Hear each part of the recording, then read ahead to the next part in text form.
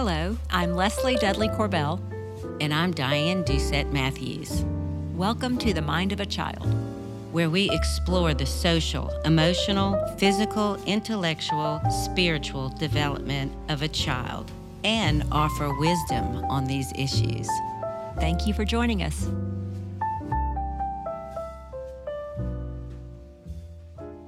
We're so glad you joined the conversation today. So grab a cup of Christmas punch or hot cocoa, take a deep breath, and let's listen and see what we have to learn today. That's right. Thanks, Leslie. We are in the middle of Christmas season, and so we thought it would be so fun today to talk about Christmas traditions and remembering. And so, Leslie, you want to kick it off and talk a little bit about this? Yeah, and we think about celebrations and how important celebrations are to really tie a family together. And so these things that we experience year after year, I know that we've all experienced things. So let's just pause for a moment. Think back to your childhood Christmas celebrations. Maybe going to grandmother's house, something at your family's house, something you did every year. And I bet you can think of one thing that was really important to you. And that when you think about that, you feel good inside, kind of a warm, cozy feeling. So those are the things that we're talking about. And the reason they're so important is when we experience these things with our families and have these connections, and it really does sustain family ties. And we have in our brain and in a child's brain, we experience all the dopamine and oxytocin that we keep talking about, these neurotransmitters that fire in our brains whenever we have these connections with in relationships with people that we love. So when we think about them or experience them again the next year or another year or even 30 years later, I can think right now about my uncle he's now deceased, but he would prank call us on Christmas Eve and say, this is Santa. I'm just checking to see if Leslie's asleep. And I can think about that at this moment and think, Uncle George, that was really a sweet, special time. We relive those memories. And the same thing happens in our brain, and those same neural connections are activated and they fire again so that we re-experience those things that we experienced as a child. While you were talking about remembering, I was remembering quite a few things. It's like, what do I say first?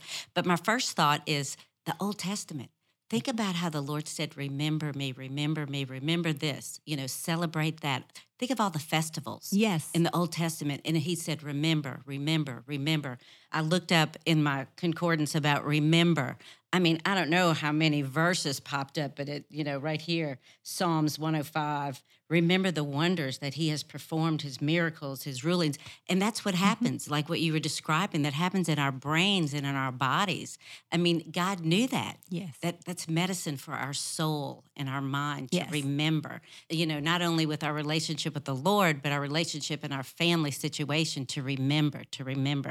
Now, let's think about some traditions that are so fun. Yeah. So you start. Yeah. So I'll start off with, I mentioned Christmas punch. And we both got our cups here. Beautiful Christmas mugs. Yes. Yes. And so, Retha, I'm going to shout out to her here, makes this wonderful Christmas punch every year. And we look forward to it around the Christmas season. We're going to link the recipe down in our show notes. It's delicious. Yes. Yeah. So that's one of just a simple tradition that we have is having Mimi's Christmas punch. It's so good. And something that I remember growing up with my mom, she made eggnog from scratch. I say it's kind of simple, but it probably isn't because of the steps you have to do with the temperature. And you could curdle eggs, but it's just milk, warmed milk, and you put the eggs in there and fresh ground nutmeg. I just remember having it, and it was that was cozy. It was comfort, kind of like comfort food, comfort drink. And so that's Mona Marguerite. That's what my mom made for us, and it was just comfort. It was just a sweet thought. Good thing that happens all in our brains and in our bodies. And I just want to point out, it connects us to our past. And it keeps that idea of this is something then I can give to my children, and it's going to carry on. And so it just is a sweet, sweet moment. So one of the traditions that in my family we've done is, those silver plate Christmas ornaments, and they have the year on them, those annual ornaments that they put out. Well, one year, my kids woke up and they came upstairs, and one of those bells was on the table. And alongside the bell was a note from Santa. And in the note, Santa said, "Dear Madeline and Hans, in my workshop, I have these Christmas bells, these family bells. And whenever a child brings joy to their family, the bell rings. And we know that that family, that those children are bringing joy to their families." And Santa said, "Now, I never do this, but your bell has rung so much this year. You brought your family so much joy that I'm letting you have the bell. And so I'm leaving it here for you." And then what happened a couple of years ago? So, of course, that was when my children were young. My children are in their 20s now. And so maybe a couple of years ago, I thought, well, I guess it's time to let the little Santa workshop bell go. And my son, Hans, came upstairs, and we were looking at our stockings, looking at the tree, and he looked around, he said, Where's Santa's bell? Where's our family bell?" So that just shows that you continuing these traditions is fun and brings joy. Yeah. Well, I must confess to all my kids, I'm so sorry about the bell. We never got the bell. I don't know really what that means. I guess they weren't happy with us, or we just didn't. I don't know. But no bell for the Matthews. Maybe I'll make it up and get a bell for them this year. There you go. Shh, don't tell. I'll get a bell. Mm. So I'm trying to think of a similar tradition that we did like that. I can't think of one. So I'll just start with just some fun traditions that we did. One that I think of when they were very, very young, we were trying to communicate the idea of it's Jesus's birthday. And I'm sure everybody in the Christian faith has done something similar to this. But, of course, we did the birthday cake, but we did a green layer and a red layer with the white icing. Ooh. And so the green was everlasting life, and the red was the blood of Christ, and the white was, he's covered our sins, and we're white as snow. And so, of course, we sang happy birthday to Jesus. So we did that for a long time. And then I think Uncle Jeff and Aunt Laura, which is Hank's sister, and took it over, and they didn't do the red and the green and the white like we liked it. But, you have to just, but we loved it. We still sang happy birthday to Jesus. And I'm sure we'll bring it back up with the grandkids coming now. So we did that for many years. That's really sweet. Yeah, that was fun. I may need to add that to my family traditions. Another one that we did, we celebrated Santa. That was a fun element of our Christmas time. And one thing that I did with the Santa gifts and stockings, though, was a little bit different. Santa only brought one present to each child. And the one present had to be something that looked like the elves would have made it. So it was typically a wooden toy, maybe even a vintage toy that I might have found at a flea market or something, but it had to look handmade. And then Santa would also fill our stockings, and he filled mine also. But that was sort of just the whole idea, one present for each child, but something the elves had made. And so my funny story with this is when my daughter was in elementary school, one night she came upstairs and she said, "Now, Mom, some kids are telling me that Santa is not real." And I just don't know. I don't know what to think. And so I was preparing myself. Okay, we're going to have to talk now. And I'm going to talk about how fun and magical it is to believe. And isn't this fun? But before I could say a word, she turned to me and said, "Now, Mom, I know that Santa is real. Have you ever seen any of the toys he's brought me at a toy shop?" Or at Walmart? Or at Walmart, yes. Like, no. No. So you just kind of, I won't say anything. That's right. So that was the end of that story. Yeah. Well, I think this is a good segue to say how we handled Santa Claus. Yeah. Because I'm not sure how I developed this idea, but I felt as though it was very important to let our kids know early on that Santa Claus wasn't real. And that Don't listen, Madeline Hans. Yeah, because you haven't had that conversation with him yet. We haven't. Oh, my goodness. Okay. We may have to announce that this is a screened podcast. Yes. Don't let your kids listen. How should I say this? So St. Nicholas was definitely a real person. And he was from Turkey, and he lived, I don't even have the years, I don't remember. But his parents died, and he had all this money. But his parents had worked with the sick people in his area. So he would sneak at night and give gifts. And so that's how he started, Nick. And so they called him Saint Nicholas. And so it came on over to the United States, and the name was changed to Santa Claus. But we gave the history to our kids early on, but we enjoyed the game of playing. So we would put out gifts in the morning. We enjoyed doing that just as much as they did. They came downstairs and they were just like, oh, wow, this is so fun. And we did the stockings and we did the whole deal. And we just said, a lot of people, they really do believe in Santa Claus. So don't go around telling other kids that, Santa Claus isn't real.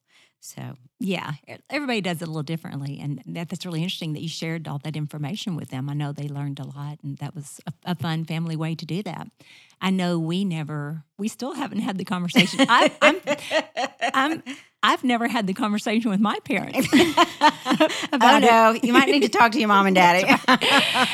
and I think in our family, the kind of the way it worked was the two sides of Christmas were separate. And in some ways, the cultural side of it with Christmas and Santa and just the very tangible joy that they could see and experience was more of a concrete representation of what later became for them and was always for me just the sheer joy of Advent. The Advent, the coming of Emmanuel, Christ with us. Just the joy and hope that whole season has that I can experience as an adult.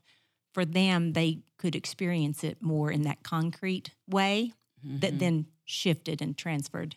You try to do things the best way you see fit.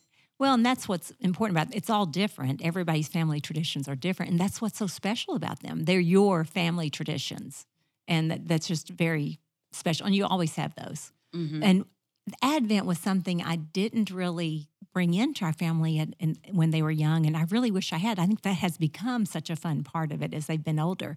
We did do nativity sets, and so how we did nativities, I had one nativity set that was not breakable, and we added to it every year with different little figures that they would pick out, and it was put in a place where they could play with it, handle it, play dramatic play with it, whatever. I could play alongside them and talk about the story and what happened, and we just experienced it and interacted with it. And then I had another nativity set that was set up more to tell the story. So Mary and Joseph were in a different room.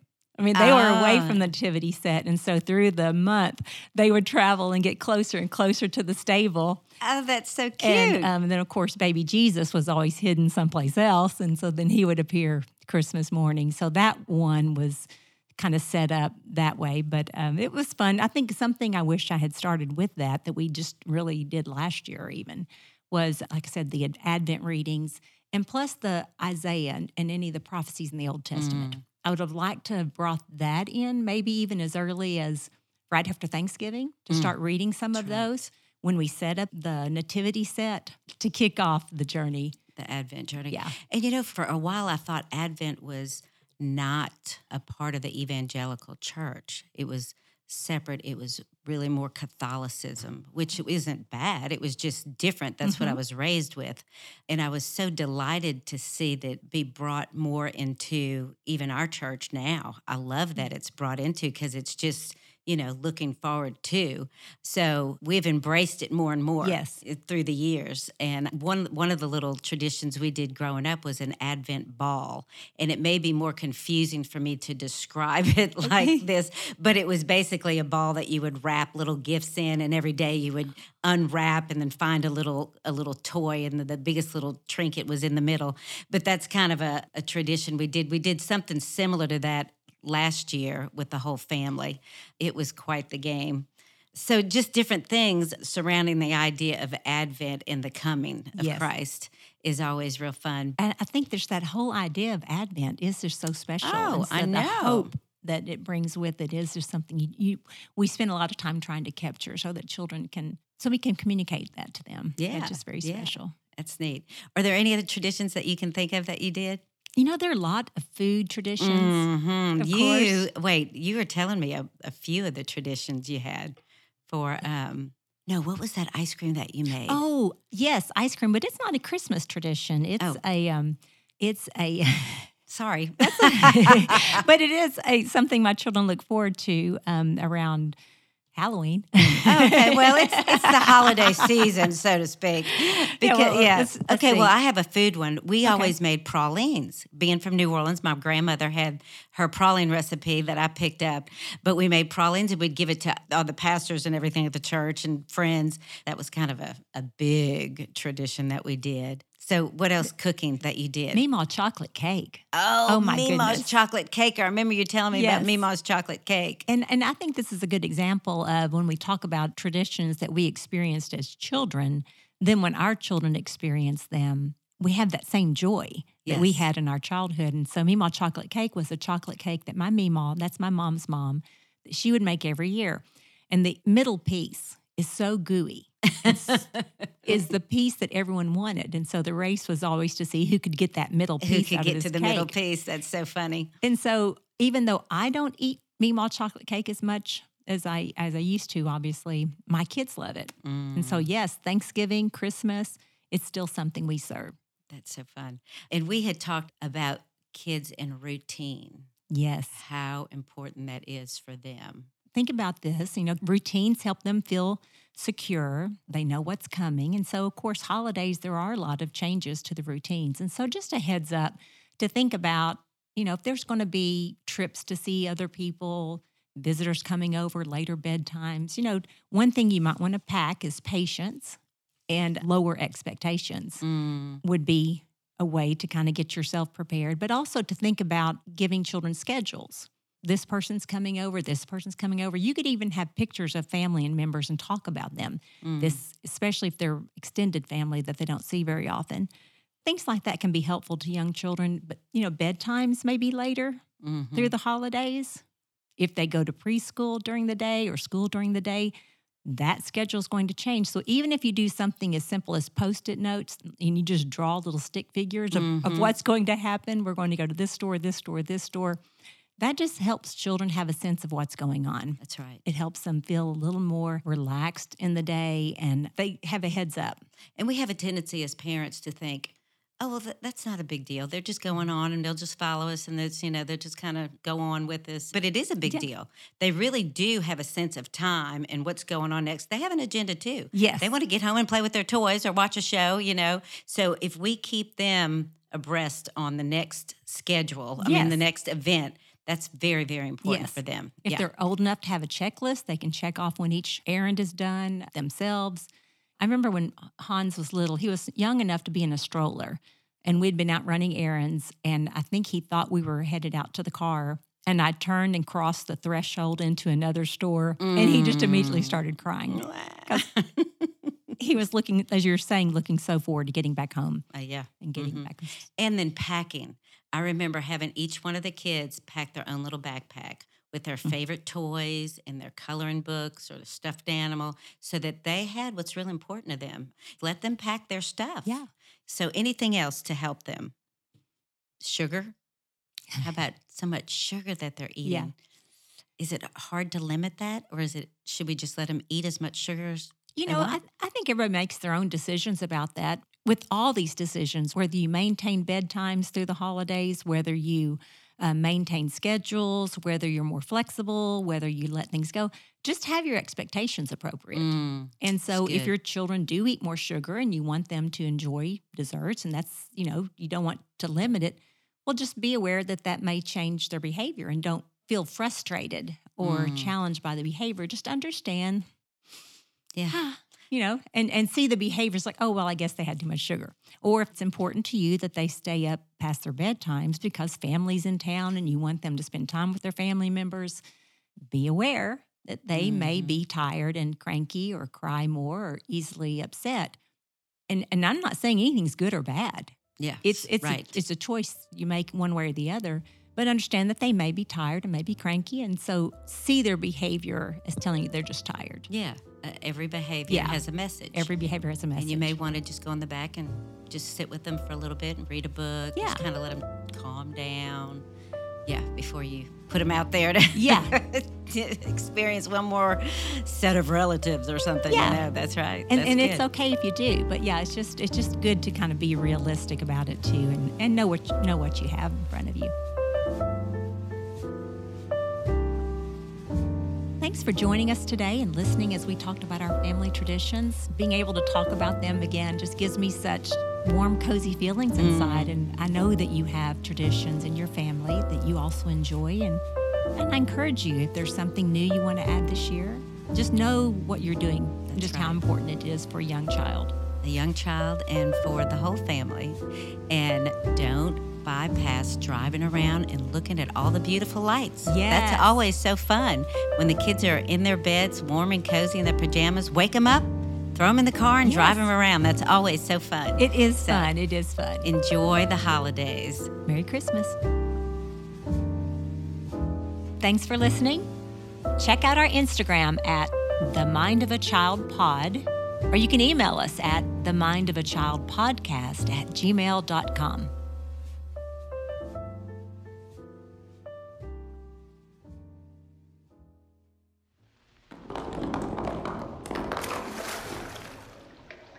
Rock. Well.